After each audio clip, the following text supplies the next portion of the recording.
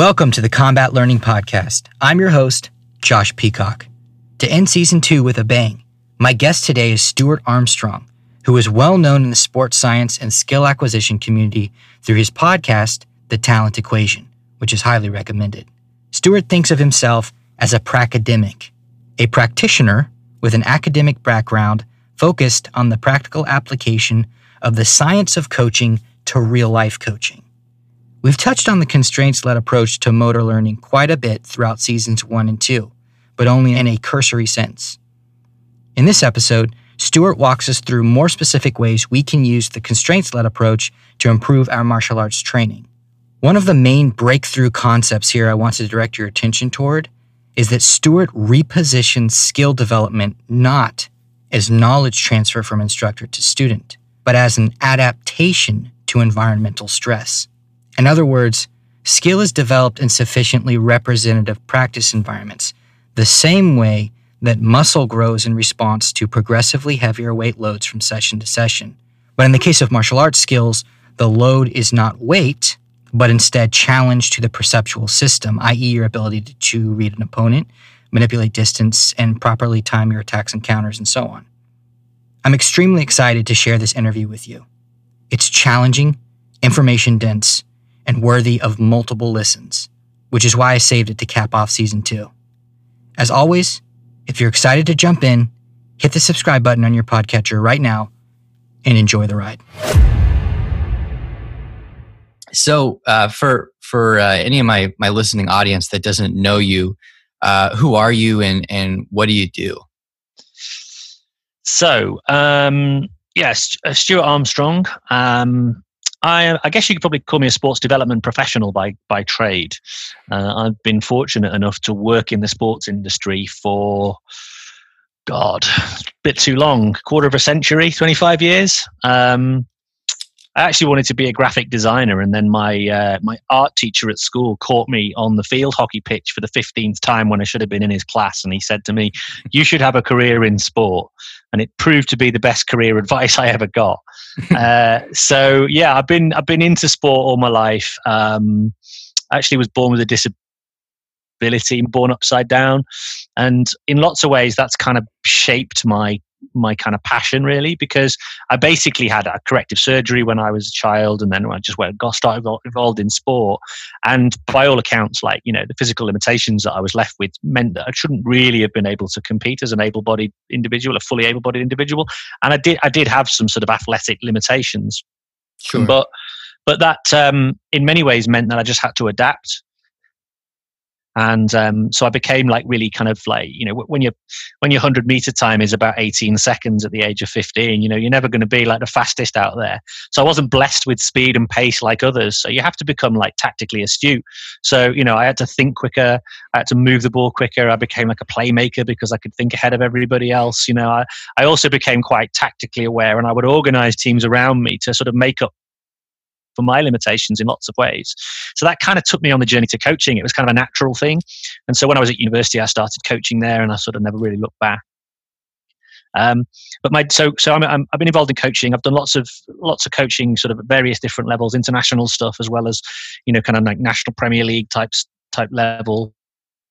Nowadays, I've sort of taken a step back from that because I've still got a relatively young family, and all my efforts are basically into helping them hopefully enjoy the experiences of sport and physical activity. So I'm involved in all different sports throughout the year. And then in the day job, I actually work in sports development for a national agency called Sport England. Our aim is to increase physical activity across England. And my responsibility is to support the development of kind of coaches and community leaders and volunteers, and helping their development through all the different sports that we work with, by kind of guiding, hopefully, the way that they improve coach education, coach retention, coach development, coach support packages. So I kind of like coaching, if you like, and so I pretty much live and breathe that world. That's awesome. That's why I really enjoy listening to your podcast, because you have a perspective on the athletes, obviously, but you also have a perspective on what goes into coaching coaches how to coach better, if you could put it that way. Yeah. So you have a lot of different really interesting perspectives on the development of sports. One of the two things that come up on your podcast a lot are what you call the ecological approach and also the constraints-led approach. And I was wondering if you could, for my audience is really, it's combat sports, right? It's martial artists. So yeah.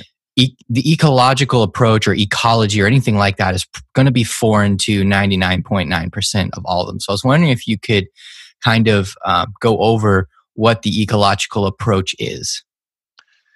It's interesting. I seem to be spending a lot of time in the kind of combat sports space. I actually did a community of learning session for a group of boxing coaches on a couple of days ago. Oh, wow. So so I'm sort of I'm in the combat sports realm quite a bit at the moment, which is great. So there's a group of coaches from England Boxing actually who convene this community of learning. So there's some interest in this space. Right. So how to sort of put ecological dynamics or ecological approach and constraints-led approach into a relatively short explanation. I'll do my best. As anybody who has listened to my podcast knows, I'm not the best at short explanations, but I'll do my best. I guess ecological approach basically stems from, or at least in part is based on, I guess a viewpoint around how do human beings learn to do anything. And it's sort of historically over millennia, if we go back in time into, the days of, prehistoric times or whatever, how do human beings learn things? Now, and traditionally the way it's done, the way people learn things is they're put in a situation where they are required to adapt. And the idea is that the environment or the situation or the context that you're in asks you, if you're trying to perform a task, asks you to perform a task in a certain way. And as that environment changes, the dynamics of the task that you're trying to perform change. And so your adaptability defines your ability to perform. And in prehistoric times, that was probably defined how you survived. In a sporting context, it defines how you perform. And so the ecological approach is sort of, there's a branch of psychology, what's called ecological psychology, different forms of psychology, obviously.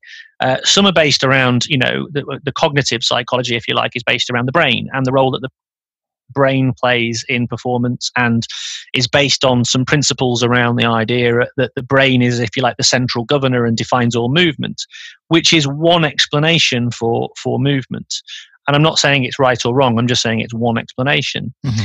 Ecological psychology looks at it slightly differently, and it says that there is an organism, and in this case it's a human being, who is continuously interacting with its environment. And how the environment changes defines how the organism responds. Well, what does that mean for the purposes of coaching and skill acquisition? Well, if you take a combat sport environment, a lot of combat sports sort of historically have been based around, and not just combat sports, but all sports for that matter, have been based around a sort of predominant paradigm, which is that if you develop movement patterns and you do them with enough repetition, they become ingrained in a kind of a cognitive process and also, muscular process. You hear for terms like muscle memory, which is a bit of a myth because muscles don't have memory. Mm-hmm. But the idea is if you repeat a movement pattern enough times, you then are able to become proficient or expert at that movement pattern. And if you have enough movement patterns, you then become expert at, or you become skillful. The ecological approach contests this idea.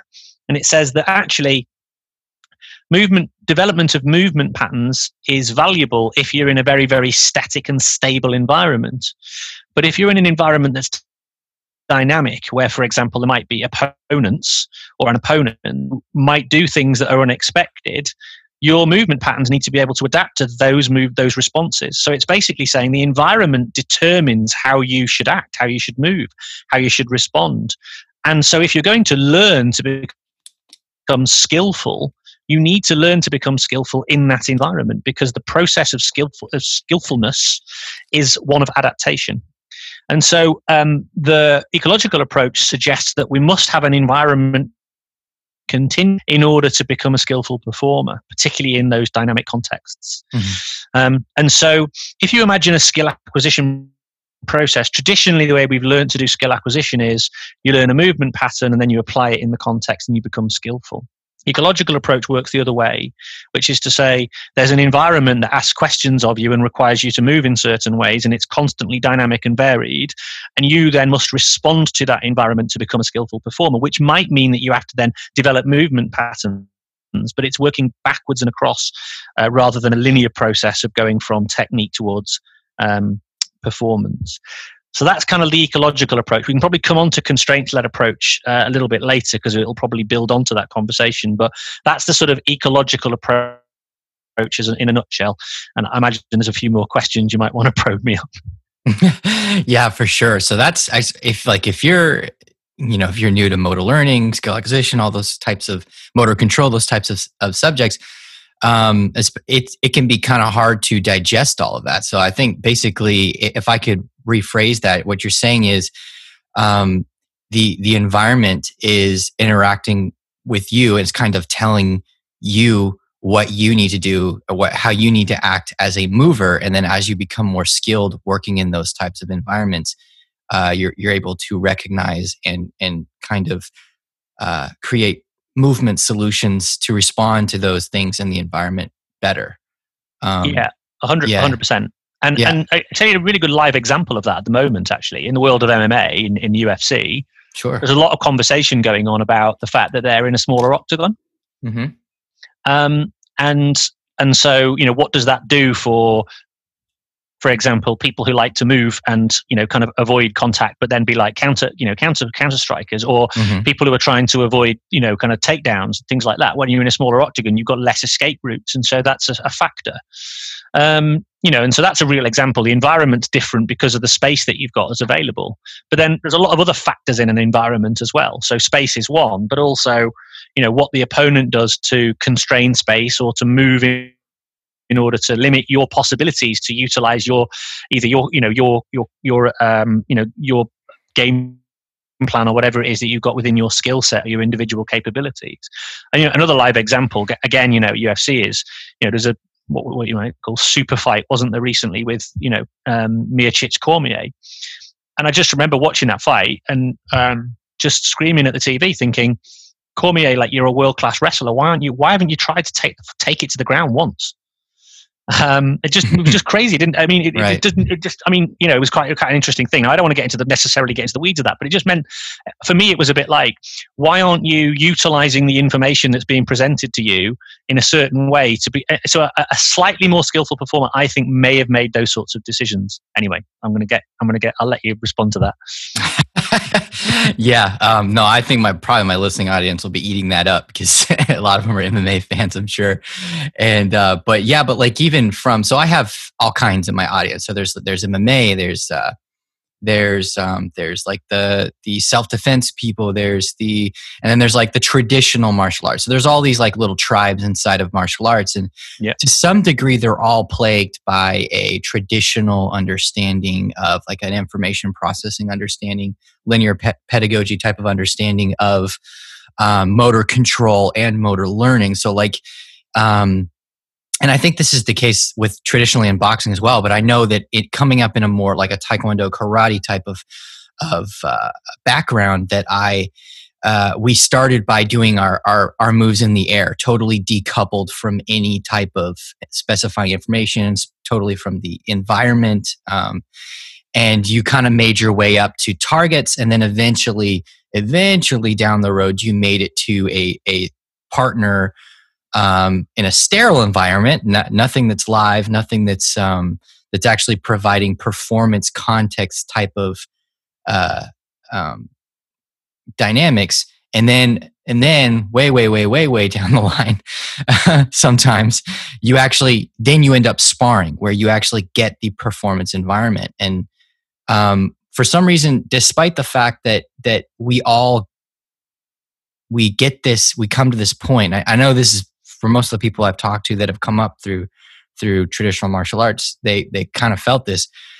You go through all these grades of decoupled, I guess you could say, or lack of a performance environment, and then you finally get to the performance environment and everything you're learning suddenly breaks because all of the important skills like timing and controlling space and directing your attention to the right places at the right time, you haven't been building those skills at all. So, and I know you've talked a lot about traditional approaches to skill acquisition versus more of an ecological approach.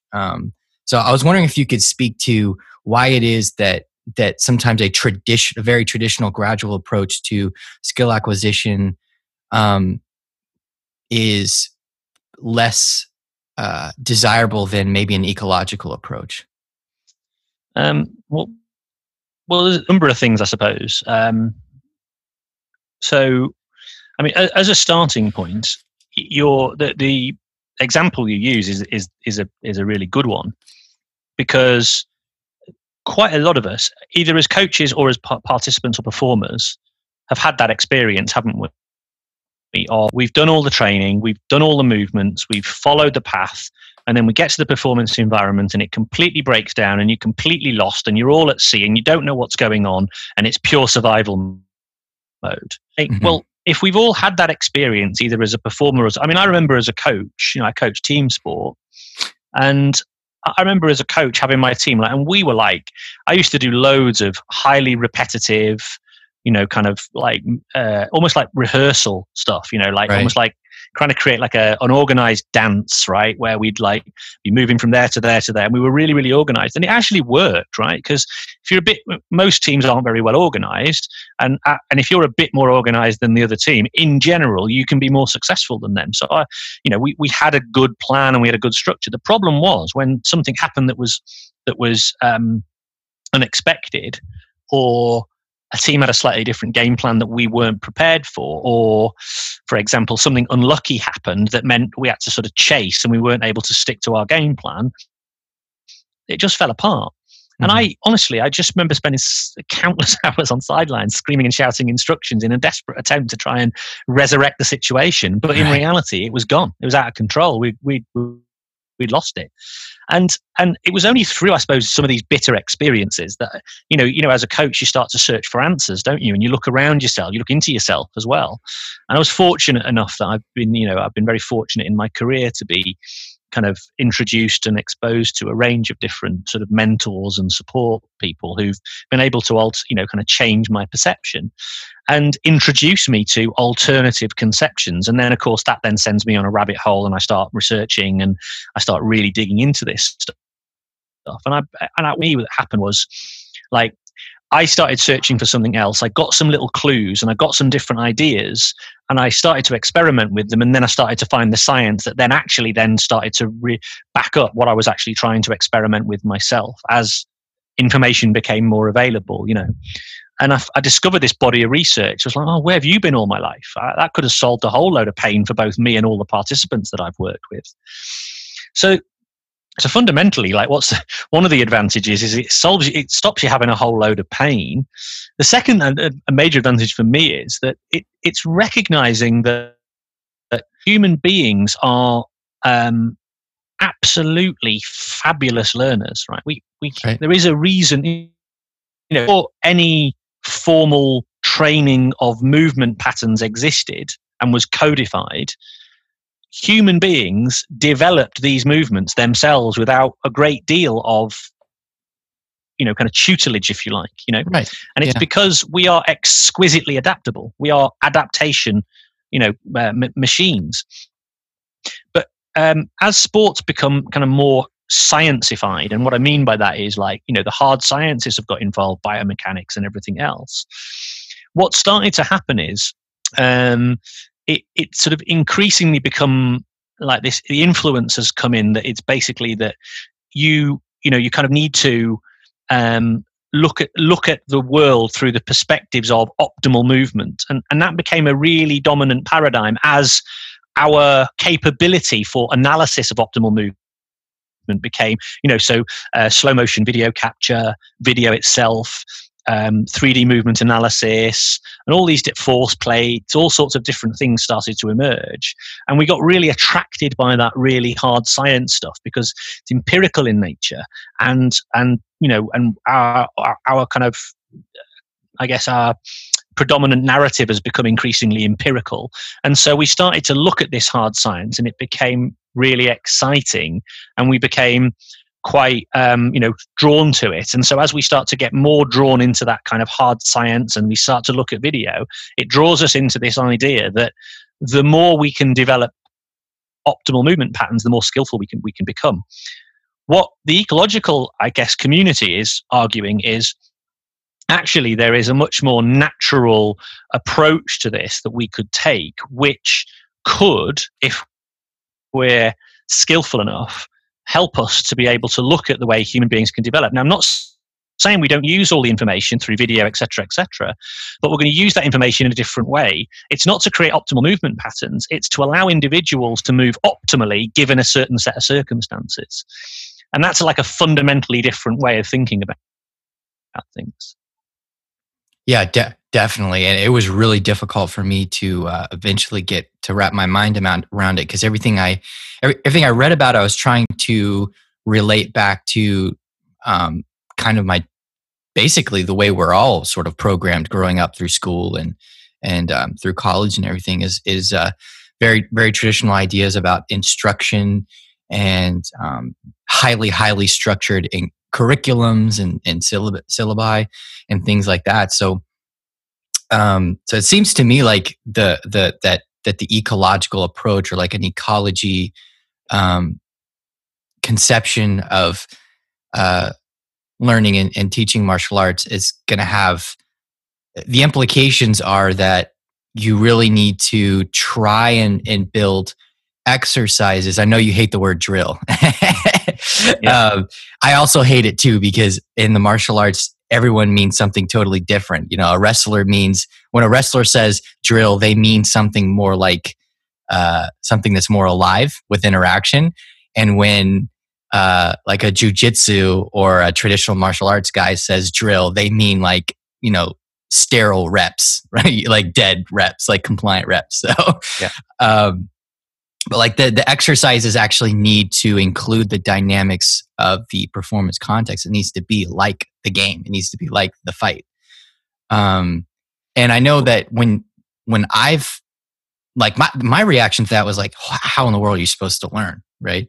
And I know that whenever I first posed this to other instructors, even instructors from more functional martial arts like Brazilian Jiu-Jitsu or kickboxing or something like that, they're almost scandalized. They're like, how in the world are you supposed to learn anything if you start out live?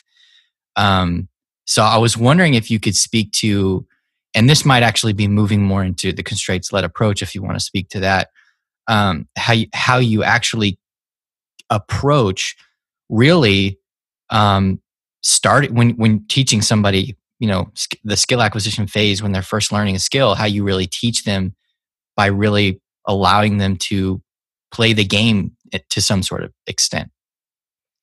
Yeah, I mean, you used a really important word, which when you said like the fight, and the important word is like. It doesn't have to be the full thing, because actually that's something that when I've been speaking to kind of other combat sports practitioners, they quite often say, "Well, hang on a second, there's safety. You can't just go get in your head." Get your head kicked in every week, because there's an issue around safety and well-being and all these sorts of things, which is absolutely correct.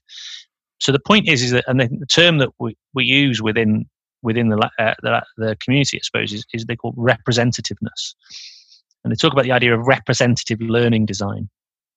And the idea is that you're trying to represent the real life experience. Now, it may mean that you take a slice of it. I like this sort of conceptualization. So you don't do a whole fight. You might just do a slice. You might take a component of the fight. And what you're trying to do is to make the learning of the whatever the movement might be, or whether it's a kind of tactical component, you're making it representative of, as representative as you can, given the constraints of safety, etc., in order to then enable a performer to then respond to something. What you're always looking for is some response. And I spoke to an MMA coach some time ago on the show, who actually used a really good phrase, and they said that actually, if you learn the movements without the possibility of response, actually you're potentially learning to be quite reckless. So, for example, if you learn an attack move without the idea that something could be coming back at you while you go in, well, the danger is then you go into that attack move and then something does come back at you, and you find out pretty quickly that that's something you need to really think about. So actually your attack moves need to be considered from the perspective of what the potential consequences of that going wrong are. So that's where the attunement comes in. So skillful performance is about moving, but also perceiving while moving. So you're always considering that element. Now, it doesn't mean it has to be done full speed. It could be done in slow motion. You could do it using a range of different constraints, and this is where the constraints-led approach comes in, that can make it so that individuals move in a different way that brings about more safety. So, for instance, I've seen a lot of kind of combat training where they're using kind of really oversized gloves that I assume do two things. One is slow the punch movements, and also mean that it's got far less impact when it actually lands.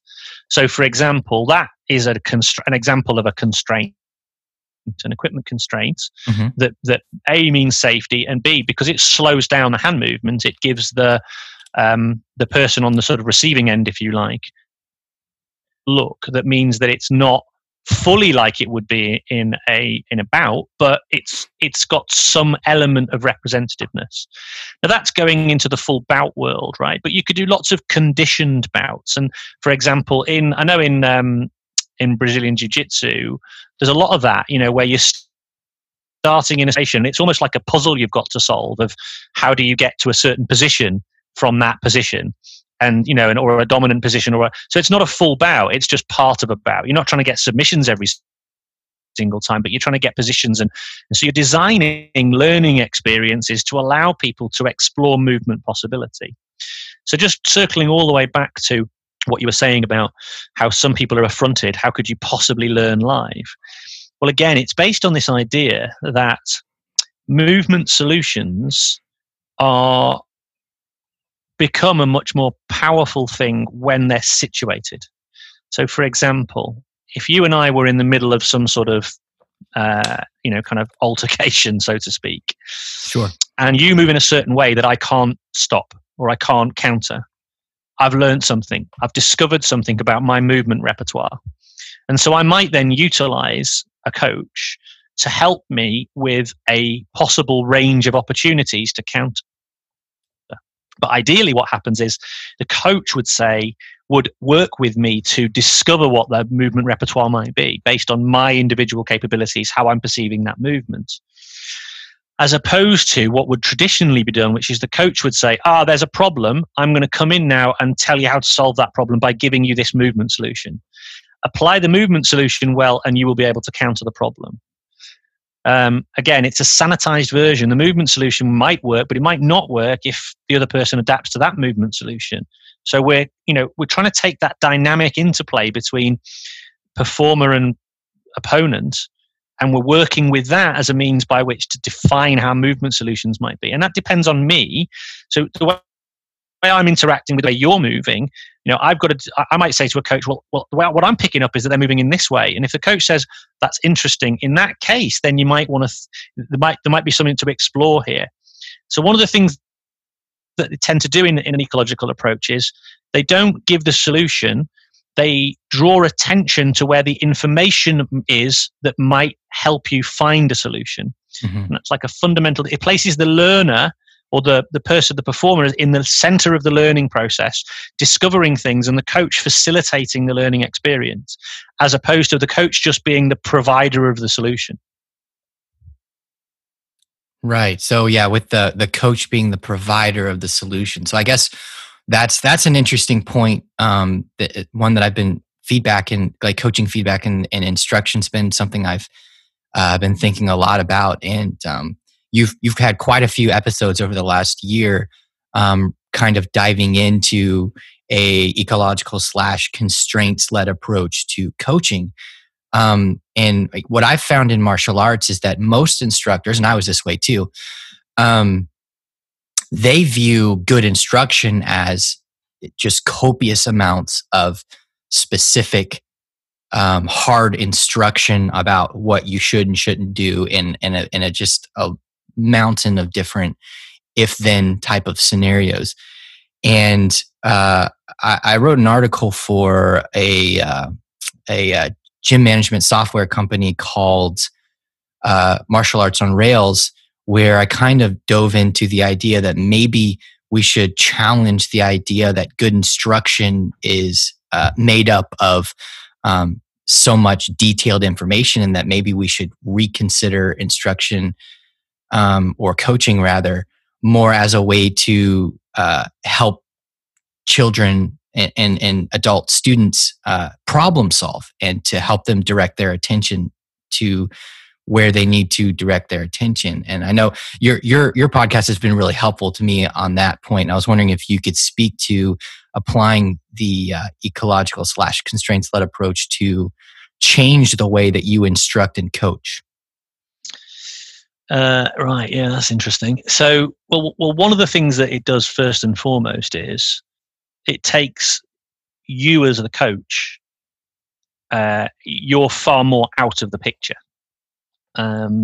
So if we understand that human adaptation and attunement to environment and information in the environment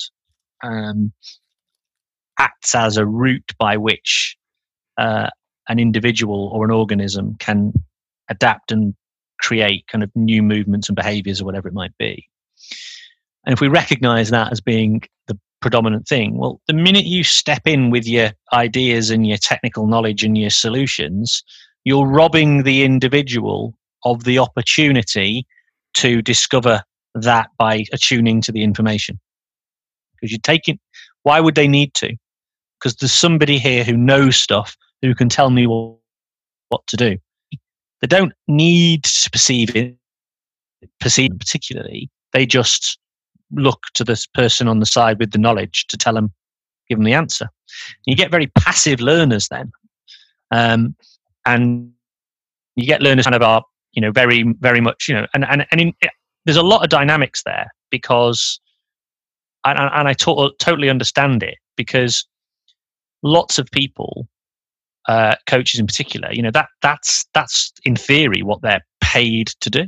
Give them the information. And if you're not giving them the information, you're seen or perceived to be not coaching.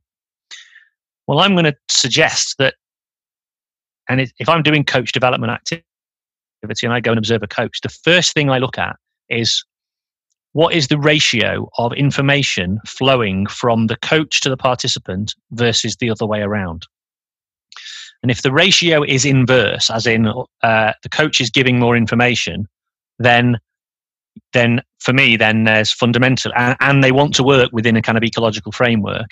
Fundamentally, there's a problem, because the more information flowing from coach to learner or coach to performer basically means then that the performer is really not in the center of the learning process.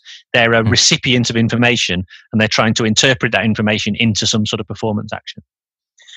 Also, what you'll often find is you'll find a lot of quite frustrated coaches who give a lot of information and a lot of instruction, but then see not what they're giving the information to do, what they're sort of the instructions they're giving not being performed, getting quite frustrated at the fact that the individual is not responding to that. And part of that is to do with the fact that the individual is taking what is an abstract concept delivered in the form of language, and they're trying to interpret it to the live environment that they're in, or the environment that they're in, whether it's live or not. Well, it is a live environment because they're in. And their interpretation of that information, and then what that then means for them in terms of movement performance, can obviously vary wildly. because of this issue between movement and abstract cognitive concepts that come in the form of language. Mm-hmm. So then sometimes you use demonstration, sometimes you use physical manipulation. And all of these things are governed by A, how the performer perceives the information, and B, how they then physically are able to adapt to that. And it's kind of a very difficult dynamic for somebody to deal with. See, I've got somebody telling me this thing. I'm doing what I think they're telling me, but they're shouting at me saying it's wrong. I actually don't know what right is anymore. And that's like a really horrible situation to be in as a coach and as a performer, right? So that means for then the experience is like really not good for anybody. And like, so why would you want to persist with that? And the assumption then from the coaches, because they've got no other tool, nothing else in their toolbox, the only thing they can do is give more information or do more demo, whatever it is. And the performance still doesn't get any better.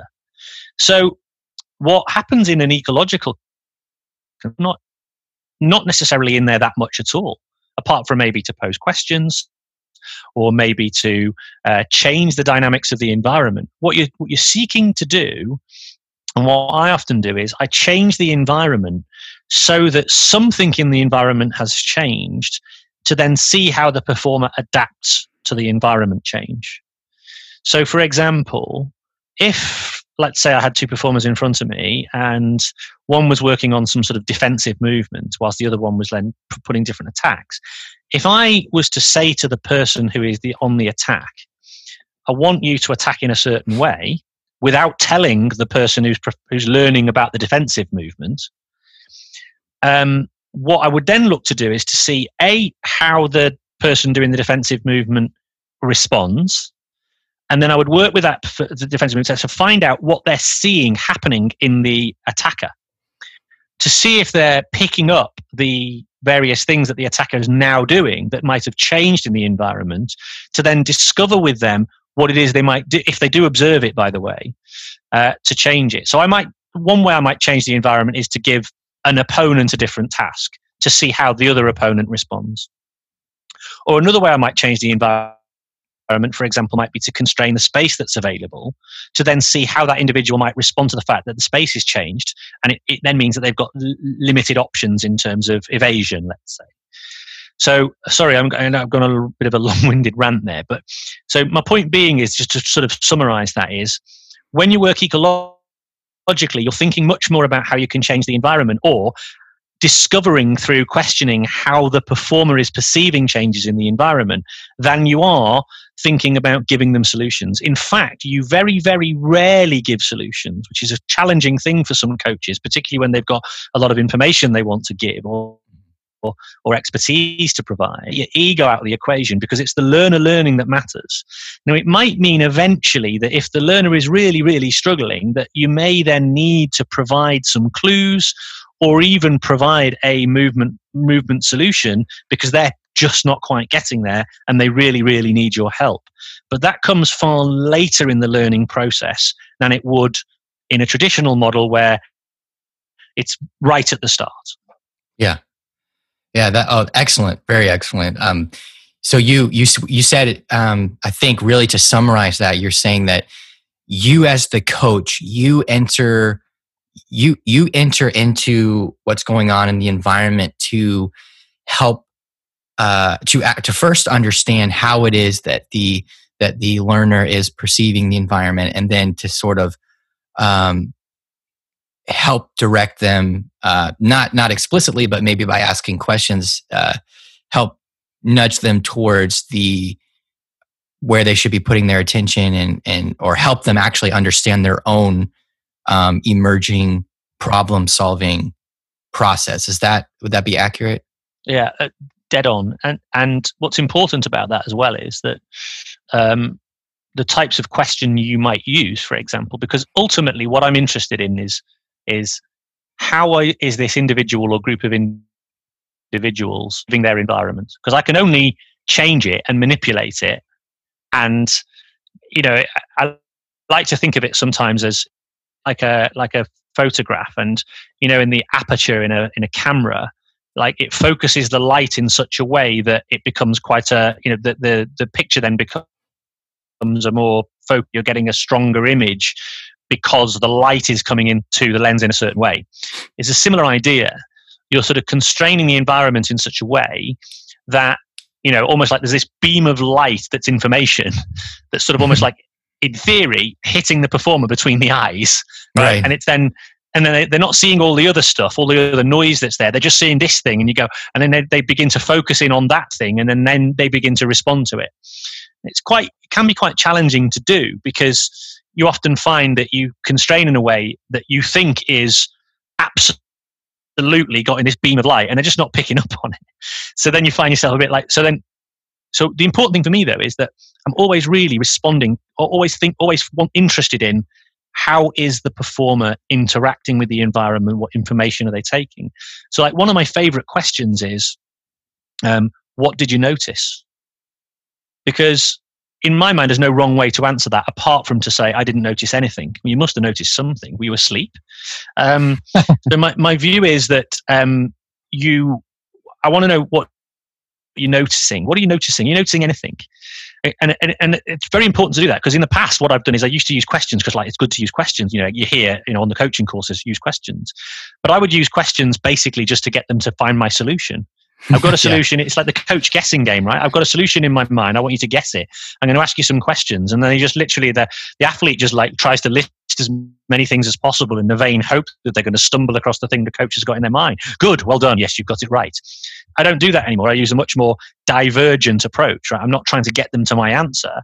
I'm purely and simply using questions to elicit information from them, which might tell me or give me clues as to the way they're interacting with the environment, which then means I can either help them focus on a particular area by a further question. So I'll quite often pose a question as a means to focus attention. I might say, what do you notice? And I say, well, I noticed that when my leg moves here, their leg is going there. Okay, that's really interesting. All right. Now I want you to pay attention then.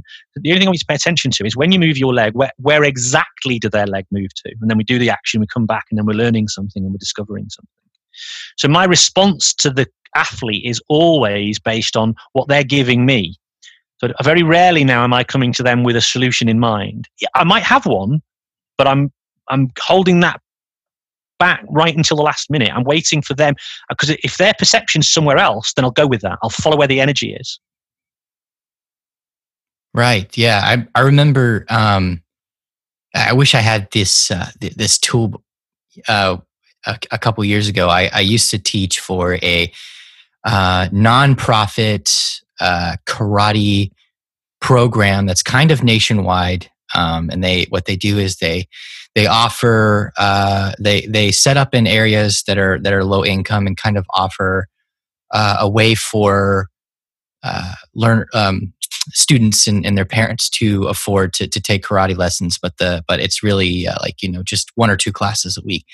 And the program was extremely linear, extremely traditional, and you don't learn this technique until you get to this level, right? And then you don't even start sparring until you're 2-3 belts down the road, which could be 6 months. It could be almost a year, because it's a fairly slow program, because you only can practice maybe once or twice a week.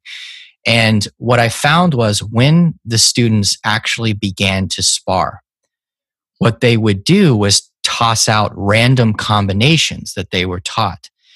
And they would almost never make contact with their partners.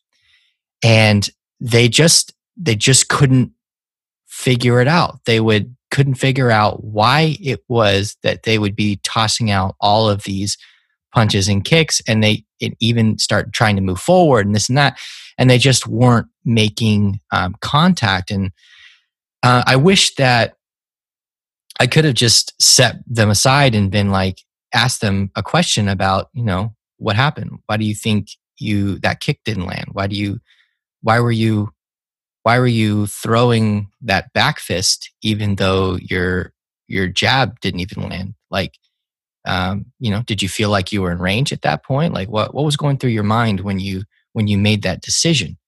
And I never, I didn't have that back then, but I understand now that it wasn't that they were just unskilled. They were skilled enough at the techniques themselves, but they had spent so much time in the striking in the air and on bags, that they had no perceptual motor skill for any of those techniques. They didn't understand how to close and manipulate distance. They didn't understand timing. They didn't understand how to control their techniques based on the information in the environment. So when I got in there, and I'm not the best sparrer, I kind of came up through the same thing, and it wasn't until much later that I began to actually, get more of that good type of training. But when I got in there, I can make contact and then be out of range in a second. And they got so frustrated that some of the older students, would get angry, right? And they would try to bull rush me, which you're not supposed to do in karate. But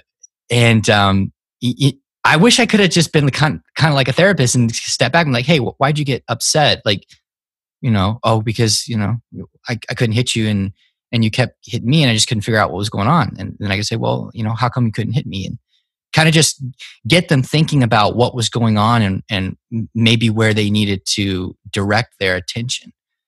So, I mean, I guess I got off on a long tangent now too, but that's one of those situations where when you keep somebody out of the performance environment so long and everything is so artificial, the training methods are so artificial that you really hurt them in the long run. Like, how are they supposed to, if they can't spar, like how are they supposed to use that stuff to defend themselves?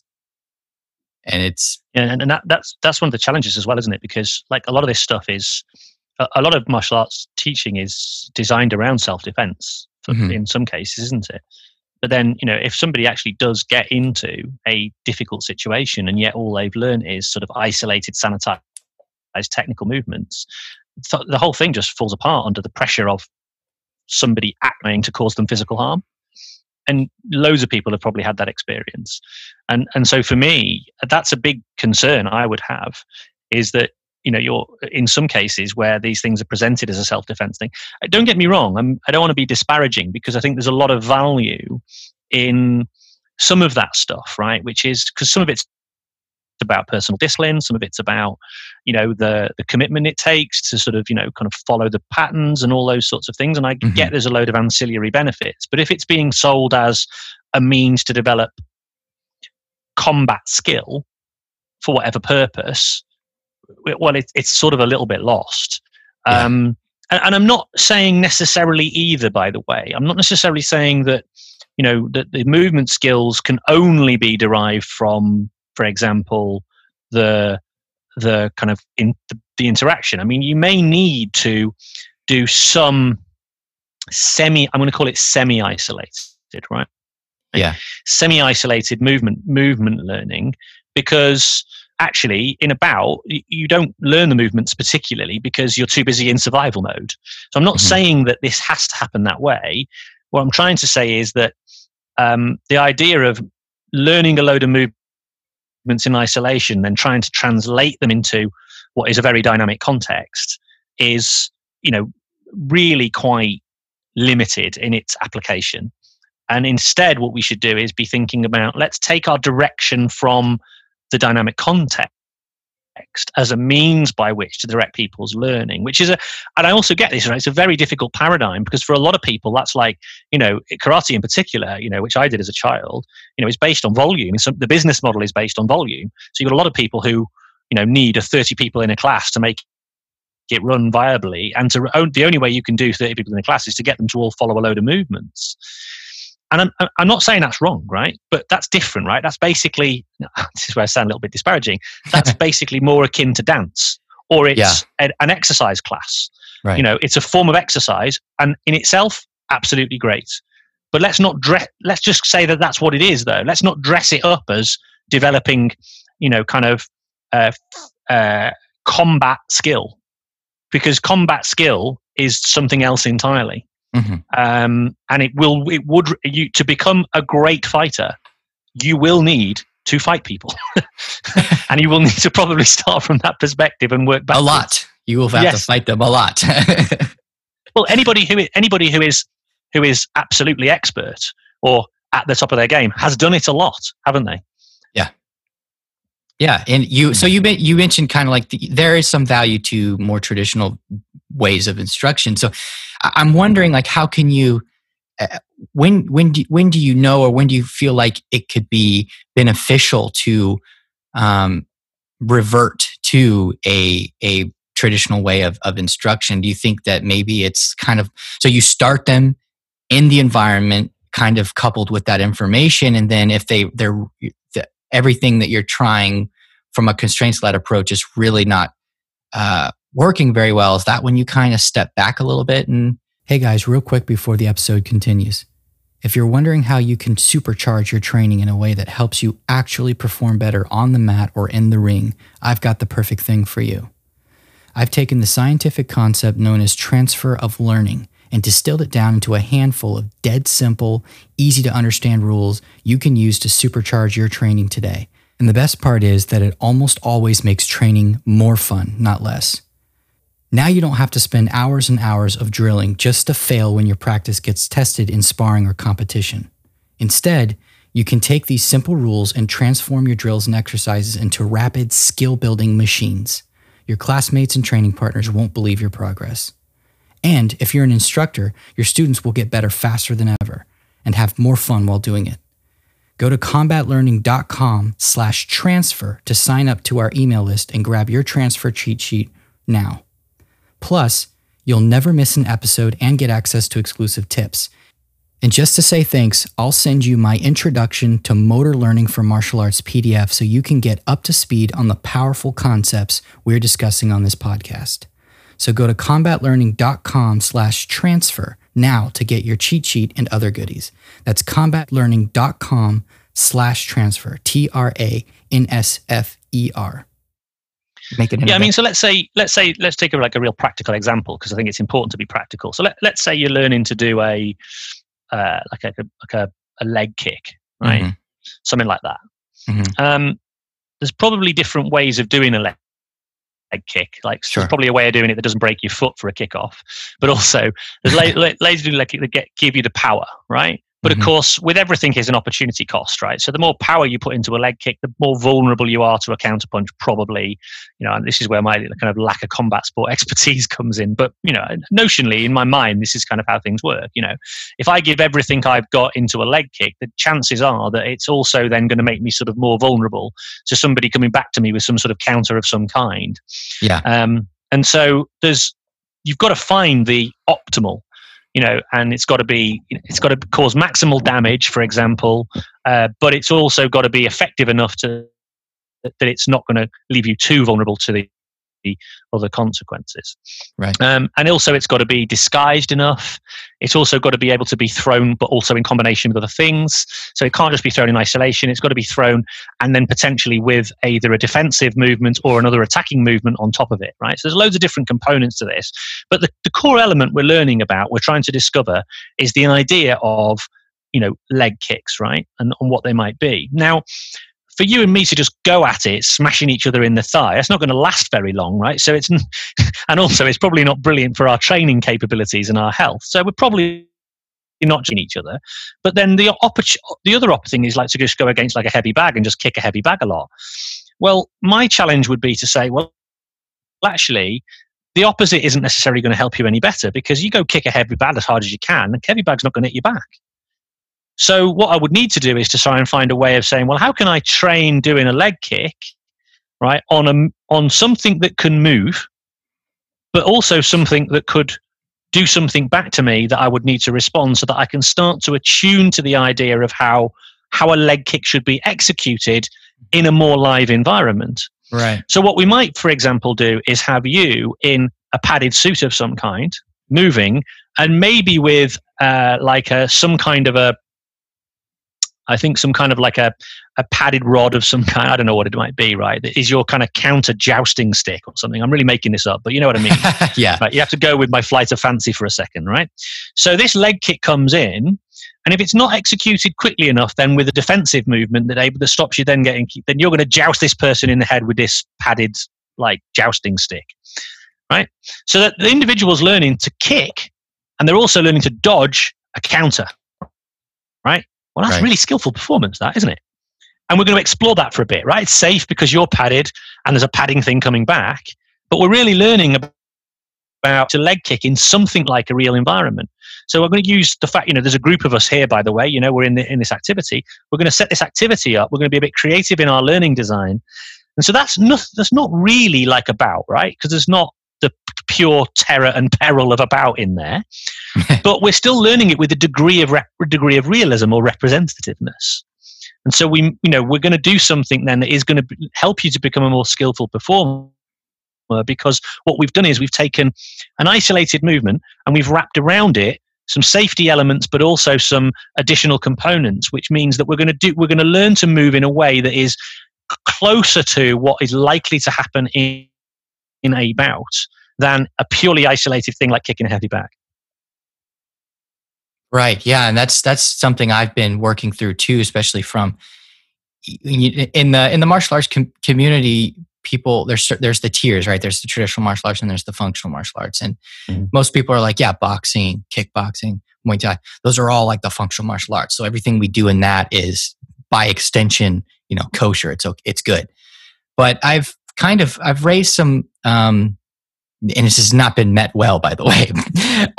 I've raised some concerns about the lack of representativeness in bag work and mitt work, because in mitt work, you're moving the wrong shoulder and the wrong arms when you present the correct mitt to do mitt work.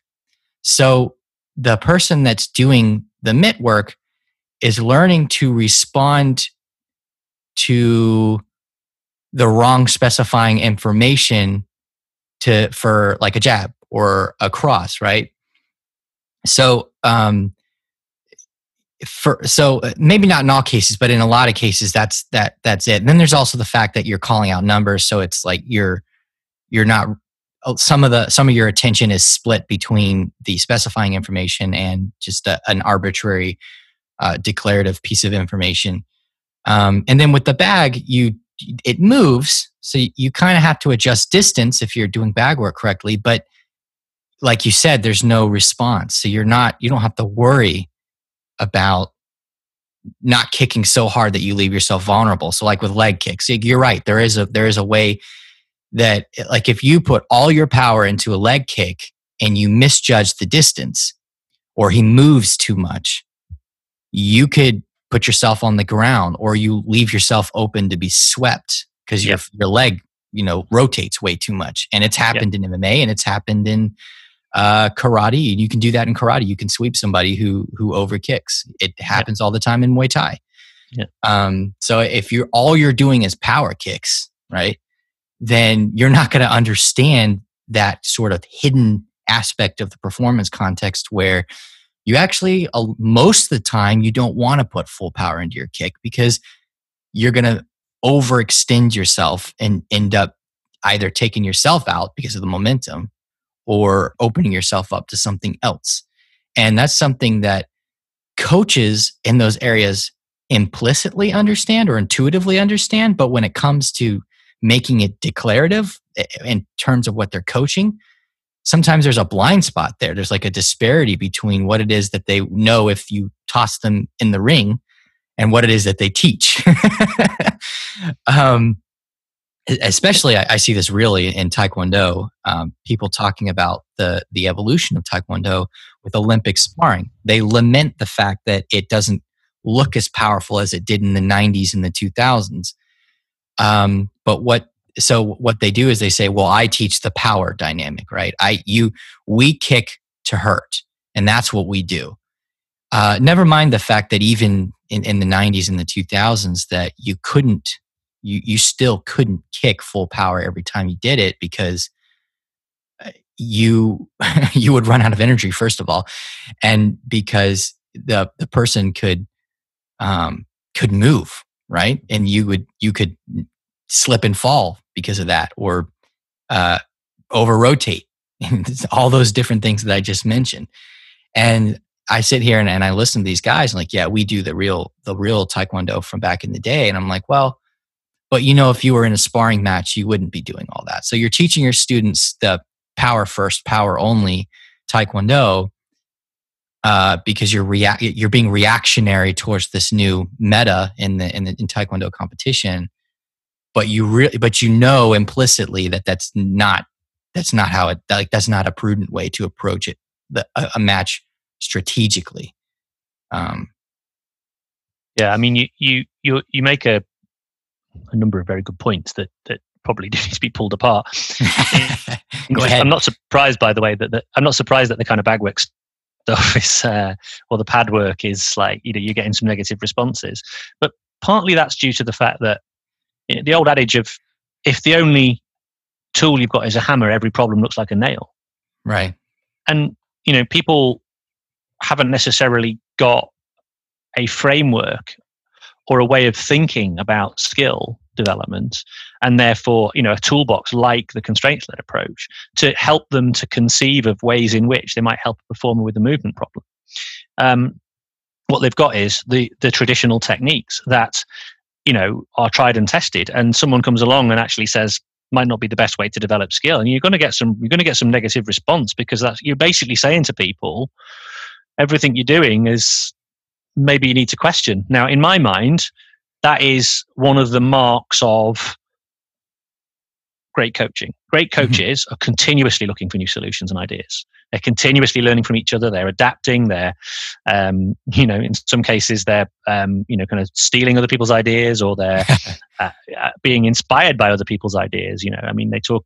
One of the great soccer coaches, Pep Guardiola, talks. He says, "I'm just a thief. I just go around and I take other people's ideas and I adapt them for myself." But most people actually don't do that. The really good ones, anyway, they don't. They see something and then they take something and they turn it into their own thing, and then they add to the knowledge, right? Right. And so the reason we're doing this is because we want to share different ideas with people and help them to find alternative solutions. So there's really no need to feel threatened by that if you're genuinely committed to your craft. If you are threatened by it, well, that's a sign that you're somebody who has got something that you're trying to protect. And there's a lot of dynamics there. It could be that you're trying to protect a livelihood, you're trying to protect a reputation, you're trying to protect might have, and that's all understandable and very human, but it should act as a bit of an alarm bell. So one of the kind of marks of any great coach, if you're out there and you are wanting to work with a coach and you're looking for a great coach, you should see somebody who's curious and open to different ideas and different ways of working. Also, what people don't understand is people think of great coaches as being the people who give you the knowledge and they're an expert and they've got lots of information and they tell you stuff. Right. Not a great coach, to be honest. A great coach is interested in you and what you're learning. They should definitely not be, they might give you some information, but they should be doing it far less than most people think. So they're important factors to consider. But the thing about the pad work and the bag work stuff is, it all depends. Everything's based on intent, right? Everything's fine. Everything's on the table, right? You can use your pads if you want to, as long as you understand what they're for and what they're best for. They're not best for skill acquisition and the learning of being a skillful fighter. Mm-hmm. What they might be useful for is physical training, a warm up. The very act of going through the motions of hitting something and the feeling of that, and going through the idea of the feeling of a certain way and all those sorts of things, moving around, cutting, all those sorts of things, fine, right? But understand that's what they're for. That's the value they have, right? Which is a relatively small part. So the issue isn't necessarily the use of pads, it's the overuse and the misperception that they are helpful in the development of movement skill. They are only one very small component in the development of movement skill, and in my opinion, should be like the seasoning on a meal, used sparingly, right? They should use far less than people think they are, particularly if we're interested in skill dynamics. So I guess that's the point I want to make, is that any of these methods, I'm not saying don't do them necessarily. I mean, I spend very little time in isolated movement work, really, because I haven't got very much time with my athletes anyway. And so I want to maximize the time I do have on things that I believe are going to help them to improve the most, even if it takes slightly long. Oh, and that's the other point to make here as well. When someone hits a bag or they hit pads, they feel like they're getting a good workout. and there's something out of it. But the reality is they're getting something that I describe as fool's gold.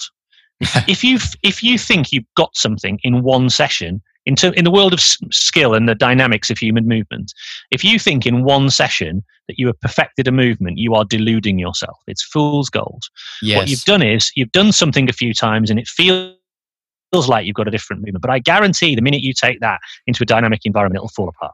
Because skill acquisition is a slow, not painful, but slow process. And it requires a lot of dynamical movement that is not easy to unpick all the time. And sometimes it'll feel like you're not making much progress. But actually that kind of the pit of learning or the difficulty area is really where the richness is. And a lot of coaches are a bit fearful of people going into the zone of difficulty because they think that the individual will feel, oh God, I'm not making progress. Oh, what is this coach even telling me? So they keep everything on the surface level and they keep it easy and simple to keep everybody happy, going away with a smiling face. Yeah. People in the past, I used to evaluate my coaching sessions by people going away with a smiling face. Now I evaluate them by people going away slightly disgruntled. Then I know I've captured them a little bit and they've got something that they've taken away that's sort of eating away at their brain that they may want to continue to develop. Yeah. That's a great point. And that's really because there's such a business incentive to teach in a very highly structured traditional way in martial arts, regardless of traditional or MMA or whatever. People are really afraid. First of all, they don't understand the fact that truly learning a movement is a long period. So you can't judge somebody's skill with a technique based on their performance in one class or one session. They don't understand how that works. But they also have that business incentive where if they're not smiling and sweaty smiles and laughing and high fives and stuff when they walk away, now that's going to hit your retention. For adults, maybe for kids that could be the case, but for adults, I don't think that's the case. I know in jiu-jitsu a lot of times, some of the guys, they walked away very pensive, right? There's something going on in their game that they're mulling over in their head over and over again, trying to solve. And even though their experience wasn't super, their feelings weren't positive walking away, that's a retention mechanism insofar as they want to come back and test their hypothesis again. They want to solve it. Yeah. So sometimes I think maybe if you're stuck with somebody who's maybe very neurotic and you don't want to lose them as a student, maybe there is a trade-off between the traditional and the constraints led in terms of motivation management, right? Maybe you have to every once in a while come through and rebuild that confidence. Just bear with me 1 second. Sorry. Yeah. It's on the top there. Sorry, my daughter has an essential request. Where is the iPad? Yes. It's the working from home scenario with no school. So there we go. Anyway, sorry about that. No worries. You're. Well, I would argue maybe I would look at it slightly differently, perhaps, which is I've sort of challenged myself not to go back to the traditional, what I had previously, and I've done that as a constraint on me because I know how to do that, and I don't really believe in it anymore anyway. But I could do that if I wanted to, but I've sort of tried to put a constraint on myself to say that would be a bit easy actually, and it's almost like I would probably never fully challenge myself to explore the different approaches because I'm really learning. Every day is a really rich learning experience now. Actually, coaching before was a bit boring. It was formulaic. It was very sterile. Yeah, and I didn't derive a great deal of joy from it. Whereas now I do. Every session has got something that's just very challenging and kind of rich. And it does require you to have a good degree of vulnerability to say that you don't know everything. And actually, I'm going to explore solutions with you, the learner. We're going to be together on this journey of exploring solutions together. And I'm just going to be your co-creator or co-partner.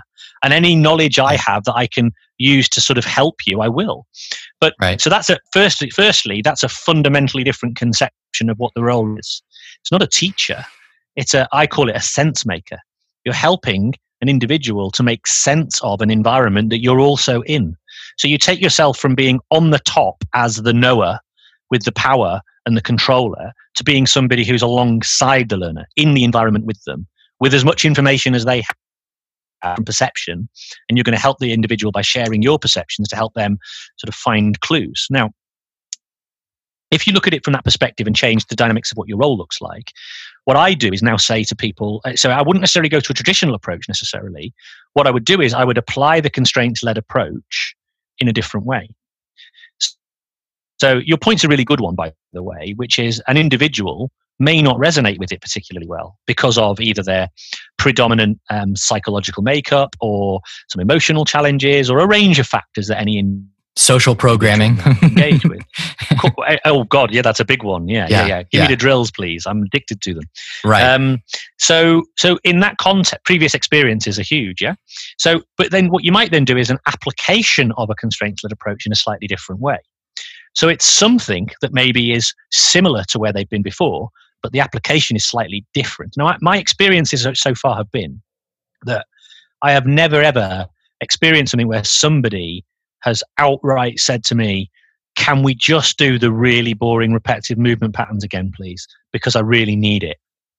I really want it. And if I ever have had that, and I reckon I can count it on genuinely, maybe definitely on one hand, no more than that, I would very often say, I could do that, but what about if we did this instead? And they always go, oh no, that would be much better.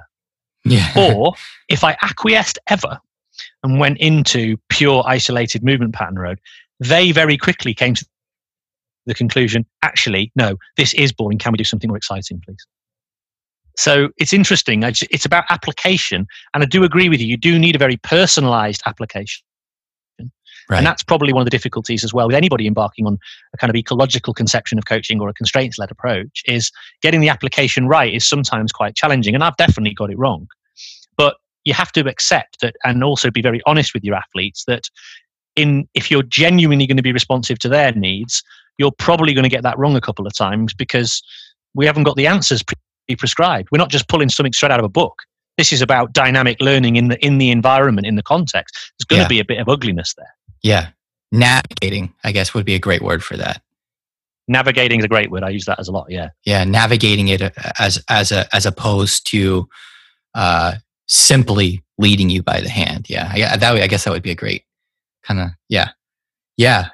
So while you were talking, I had a breakthrough, and that is that that between the traditional mode of instruction and the constraints-led approach, you're not communicating necessarily less with the learner, but you're just communicating in a different way. So instead of using the learner's feeling about the learning experience, that session, as a way to keep them coming back, instead, their relationship with you as the coach can be a powerful retention mechanism insofar as you are opening their eyes to what's actually happening, right? You're letting them know, hey, you're going to be frustrated. That means you're in a good place, and we're going to work through this together. So keep working through this problem in your mind. So you kind of, I guess in a way, you're kind of undoing the damage that's done to people and their notion about education and learning that they are programmed with through, 18 years of school, coming up through traditional education and things like that. And you're starting to, in a way, implicitly train them to take more interest and more delight in the learning process, even insofar as appreciating their mistakes and their plateaus and things like that. Obviously, this is something I'm just now thinking about, so I'm kind of reaching for words to get my thoughts out. But I was wondering if if that sounded accurate to you in terms of the differences in communication between traditional instruction and constraints-led approach. Yeah, and it's probably worth mentioning that whilst the constraints-led approach is, if you like, a way of designing learning environments or manipulating learning environments to help performers respond, and ecological dynamics or ecological approach or ecological psychology is a theoretical perspective that kind of oversees that and kind of is a lens through which to look at human adaptation, human development. And the one thing I'll say is, when you look at the world through an ecological lens, it's very hard to not look at it like that anymore. Right. You see it elsewhere as well, and you see the limitations of some learning approaches, school, etc., and it becomes you become extremely frustrated, right, quite quickly. So it's a bit of a blue pill, I'm afraid. But anyway, once you see, so you got the lens through which you look at it. You got constraints-led approach, which is a kind of way of governing the activity. But then what that doesn't take into consideration is how the individual human, as in the coach, needs to behave and interact within all that. So we have led to that, which is, it's not a coach-led approach. It's an athlete-led learning approach. Yeah. So that's something that I think people don't quite get, which is, I'm doing constraints, I'm asking some questions. It's performer-centered. Right. No, because you're still the knower, you're still the one with the power, you're still the one determining who does what, when, and how. Actually, if you're more athlete-led, then what you are is you're placing yourself as a learner inside the learning environment as well. And actually, the better learner you are, the more intuitive you are, the more in tune with what the athletes are experiencing you become. And you do have to use, I wrote a blog post about developing superpowers by shutting up, because my listening skills improved and my intuition improved. I sensed things weren't right. I can't quite describe what that is, and I couldn't possibly, but I just knew. So I was hearing things, I was seeing things, I was feeling things and sensing things that I probably hadn't sensed before. Why? I was too busy putting this barrage of noise into the space. Right. So by being quieter, I became more skillful, because I was more able to attune to what the performers were experiencing. So as I became more skillful, I didn't always necessarily need to solicit information from the athletes, because I was observing it. So what I would often do is solicit information from the athletes just to confirm that my suspicion was correct, to then make a change, or I would just make a change just to see how they adapt to that, because I could kind of pick up from the vibes on the field or wherever it was happening what was taking place. So if you want to, a genuinely skillful performance as a coach, if you think about this, right, if we're interested in human learning, skillful performance as a coach, you have to work in this way. You have to be in with the athlete. You have to be in their space and trying to derive what their experiences are. If you're just purely an instructor, and this will probably be where you get all the write-ins now, and I get a load of death threats, right? But if all you do is provide instruction, or it's the dominant paradigm that you use, well, anybody can do that. Right. That's not skillful, is it? That's purely and simply just transmission mode. And all I've got to do is read a couple of books, and I can tell people loads of stuff. And I'll seem expert, and they'll probably see me as expert because I've read a couple of books. But that's not coaching. That's not skillful coaching performance, but it's perceived as being. But those of us who really know what skillful performance looks like, it's the people who place themselves out of the picture, and their interventions are like rapiers, right? They're like, it's just very little, but it's just right on point, and the athlete just gets it. How many people experience that in their lives? Not many.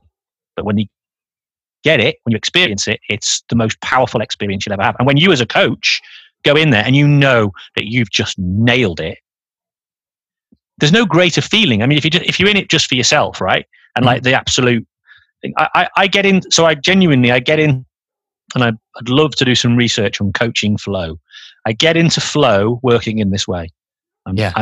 I'm in a struggle sometimes. It's the most difficult feeling, but you're in it and you're just kind of time disappears and I'm just there with the athlete and we're struggling at it and we're working through it together. And I just get into complete flow. And I've never, ever got into flow before. I was just purely following my script or looking at my notes and telling people what to do. It was just joyless experience. Yeah. Yeah. And I've actually had friends, I talk with my friends about this stuff because if I didn't, I wouldn't have anyone to talk to. So I bug them. So a lot of them teach martial arts. So, a lot of the initially what I've gotten is like, why would you, like, if you're not giving all this information out, because this is a big problem in martial arts, is being the expert and giving all this information down from on high. If you're not giving all this information and you're not vomiting information on the student, anyone could just have them play the sport and get better at it. Like, what's the point of the constraints-led approach? I'm like, well, actually, when you really think about it, it requires a more skilled practitioner to do this constraints-led approach, because you have to understand the fundamental dynamics of the game. And you have to understand the different types of experiences that athletes have specifically in your sport. Yeah. In order to design learning experiences. You don't just toss them into skirmishes or sparring matches or whatever. Yeah. There's a lot of high level, almost abstract manipulation going on in terms of what you want to, the types of things you want to emerge in that environment, so that you can get good practice, quote unquote, reps to help build certain skills in your students. And that takes really a really extremely deep knowledge of the game itself. So you can learn the script of instruction, right? I've put them to, as a chief instructor in a dojang, as we call them, or that's the Korean for dojo. Before, I put those scripts together. I designed those scripts. They're not hard, right? Instructional systems are not very hard to put together to help new instructors know what to say and do in a given lesson. What's harder is to teach them how to, what you say, create dynamic environments and then dynamically adjust those environments to help the students by being attuned with the students.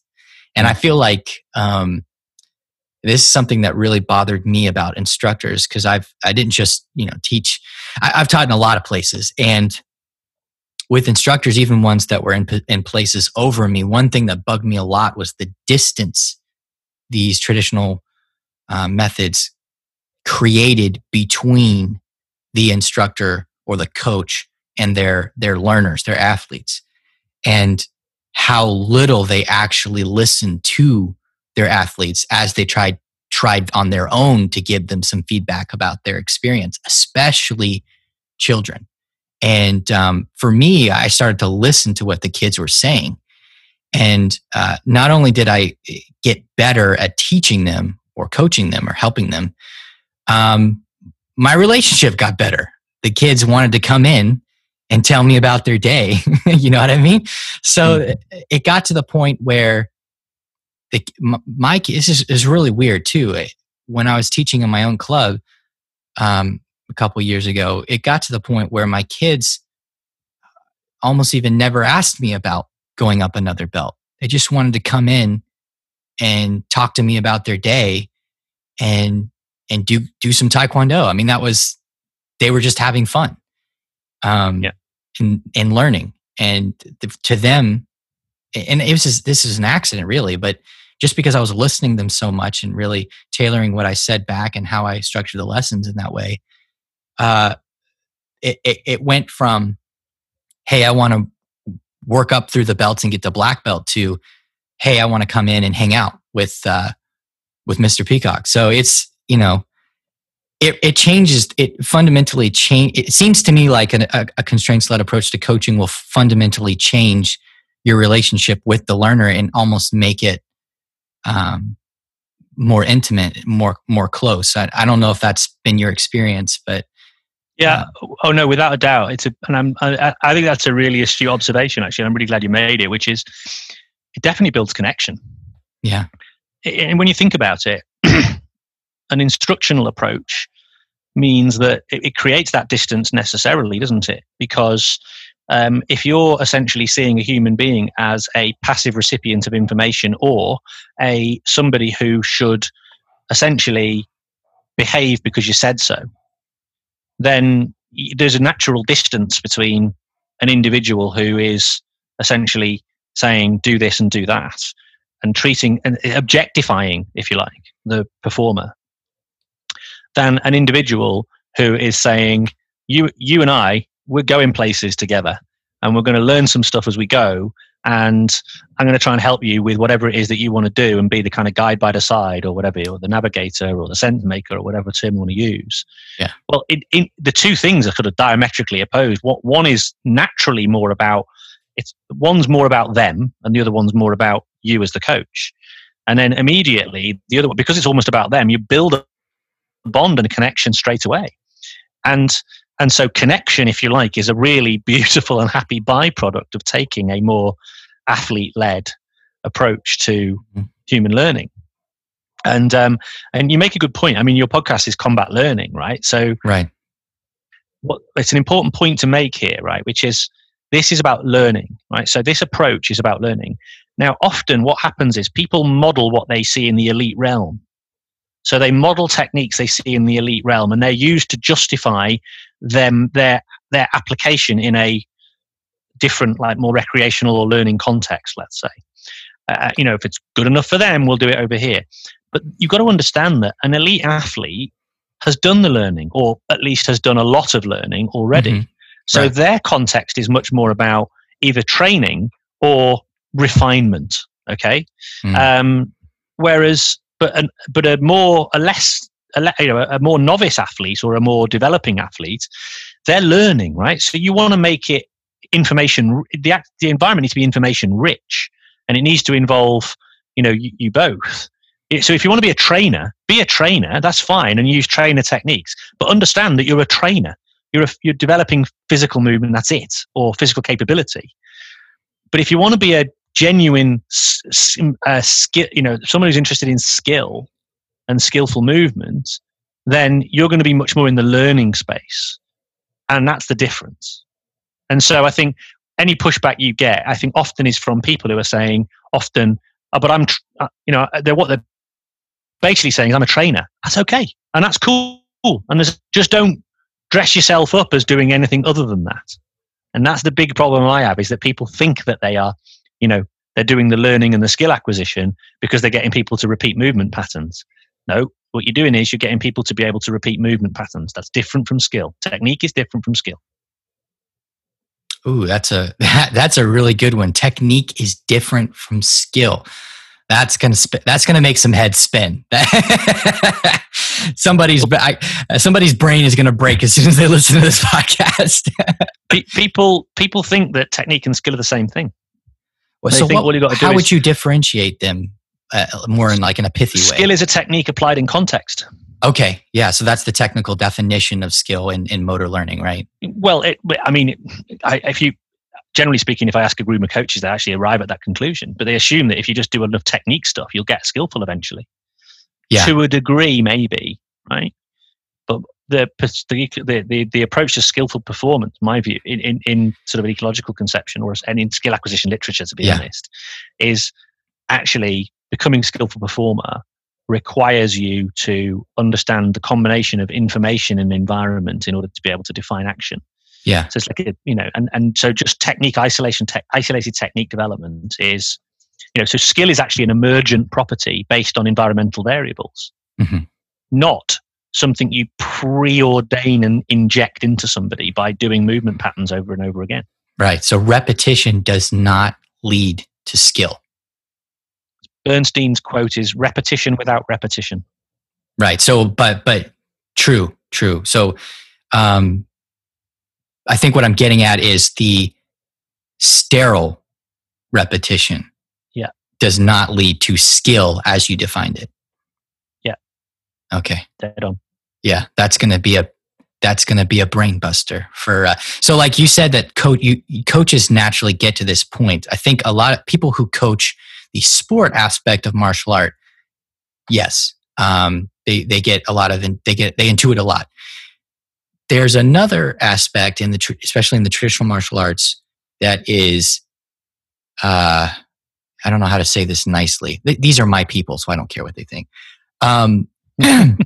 There is an intellectual incest going on that is destroying their ability not only to understand these concepts, but to notice them implicitly. And I think with them, the idea that kicking 100 times in the air doesn't lead to skill with that kick, to them, that would be practically heresy, right? That would be like, are you kidding me? Like, how could you repeat a kick 1,000 times and not get skilled with that kick? But what they're not thinking of skill in the right, from the right vantage point, or from the right context. Like skill in this meaning your ability to use it in a performance context. So if you wanted to, I think you mentioned forms and kata earlier in the episode.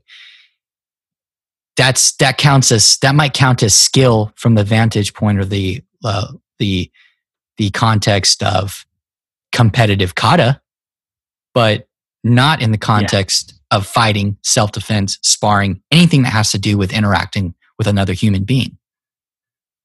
Yeah, exactly right. Exactly right. If doing a kata brilliantly, then 100% do loads of them. But if it's something else, then you've got to do something else. Yeah. So most of traditional martial arts is razor focused on building better skill for kata performance, your basics, your one steps, all that stuff. And very little of it is built for building into the dynamic fighting, sparring, competition side of it. And getting very, very traditional old school, especially old school guys to understand this is, for me, surprisingly difficult. We go round and round and round and we end up in the same place. And no matter how much I refine my language and the way I try to they create their own language taxonomies too, which makes it a little difficult to unpack as well. And so no matter how I try to adjust my communication style and talk about some of the research and try to talk about some of the concepts and the differences and things like that, it just, one or two of them will finally get it, and we can have some fruitful conversation, and the rest of them kind of just stay burrowed into the whatever it was their master taught them. You know what I mean? So it's that's tough. But that's why I started this podcast. It's really to get other people from outside my direct community to come in and really weigh in on this and get people more acquainted with the literature with the science and what's it's starting to say about how we can better teach and learn. But go ahead. Every sport has its own every sport and every domain has its own culturally resilient beliefs. Right. And sort of working against some of those culturally resilient beliefs can be really, really difficult and really, really challenging. But it's kind of how human beings progress. It's how we make progress. Sure. As a species, if you like. And the fact that we be able to broadcast messages more readily is so powerful, because previously this was done hand to mouth, or mouth to mouth, face to face, mouth to mouth. Very, very little of this information was provided. So it's no surprise, in what is a relatively new medium of information sharing, which is facilitated by online, that people are now beginning to understand alternatives and not just take what they were taught and stick with what they were taught. But it takes a particular open mind, and you have to recognize you're not going to reach everybody. So I'm happy with that. I just know that I get messages sort of every week of people saying to me, I had one come the other day. It was just somebody saying to me, look, not only have you helped me as a coach, but you've helped me as a father. Well, to be honest, it's a challenge putting a podcast out, as you probably know, but that for me is the reward that you seek, isn't it? Sure. Yeah. Yeah. My podcast is pretty small right now, but I've had a couple guys reach out and be like, man, this is really helpful. And like, thank you for putting this out. Like, there's nothing like this out there. And that was the purpose. And then other guys that have been in this space, but have been isolated. They're like, wow, somebody out there is actually thinking about this and trying to put this out there. I thought I was the only one. And both of those for me are really validating, because I thought I was the only one, right? I had to bug my friends to get in on this so I could talk to them about it. And now I'm finding there's not an army of them out there, but now I'm finding there are these guys, and some of them I've discovered on your podcast. I haven't talked to all of them, but people that are in the martial arts that are thinking about this, that are doing research on this stuff and thinking about it and trying to figure out how it works in practice. And that's been the real magic of the podcast, because when I was writing articles on this stuff, a couple of years ago, really just starting to work my thoughts out on transitioning out of a traditional framework, I didn't get hardly any engagement. And what I did get was super frustratingly negative. So the podcast has actually proved to be a much better medium for communicating. You can get the nuance across more readily, can't you? Yeah, I think people don't see me as a charlatan because they can hear my voice. And there's more that you can kind of, like you said, nuance. There's more stuff you can kind of add offhand really quickly that doesn't work very well if you want to be a skilled and concise writer. There's just stuff you have to cut out so that people aren't hit with too much of a cognitive load. But yeah, it's proved to be a much better communication medium. But yeah, I want to be we've been on here a long time. I want to be respectful of your time, but there's one more thing I wanted to run by you. That's more of me working through the constraints-led approach before we wrap this up, and that is I've been thinking about Daniel Coyle's book. I think it's Daniel Coyle, The Talent Code, and feedback loops, right? And something he said was that one of the reasons that he observed why these talent hotbeds started producing such incredibly talented athletes that dominated in competition was because they were able to build tighter feedback mechanisms that let the learners kind of try, fail, and develop better solutions in quicker cycles. Yeah. And I was trying to think about how we could do this with I practice a lot of martial arts. I do a lot of jiu-jitsu, but my main style has always been Taekwondo. So for me, when I get back into coaching Taekwondo, I wanted to find a way to apply that to my Taekwondo training, or to my students' Taekwondo training. And you mentioned before about the smaller octagon, and what I want to do is there's nothing out there like this, so I'd have to kind of build something of my own, but build kind of an adjustable ring that makes the ring smaller, but you can adjust it. So if you want a little bit more range, you can adjust it out and give a little bit more range. And if you want to kind of almost force like clinch working from the clinch and trying to move her in that area, you can bring it down in as close as you need to for that. And I was wondering if that would, and actually so my rationale for this was that there was actually a study, and I don't remember the author, on Taekwondo that found that when Taekwondo athletes are sparring in the dojang, they stay a longer distance from their opponent. But when they're in competition and they need to score points to win, they're not just training, they tend to stay in a closer range. And for me, that seems like if they're spending so much time outside of that range and training, that their training is not optimized to help them navigate that range that they're in. So I wanted to find a way to naturally change the environment such that they are forced to stay in that range without me yelling at them to stay in that range, or without me doing something that's really too artificial. So where they don't have to think about, all they have to do is kind of use their perception of, I don't want to hit, I don't want to hit this barrier, so I need to stay here. So they're going to naturally adjust their. I was wondering what you thought about that, like if that would be useful for solving the problem of staying within the range that might be more useful for them to be able to navigate in order to score points.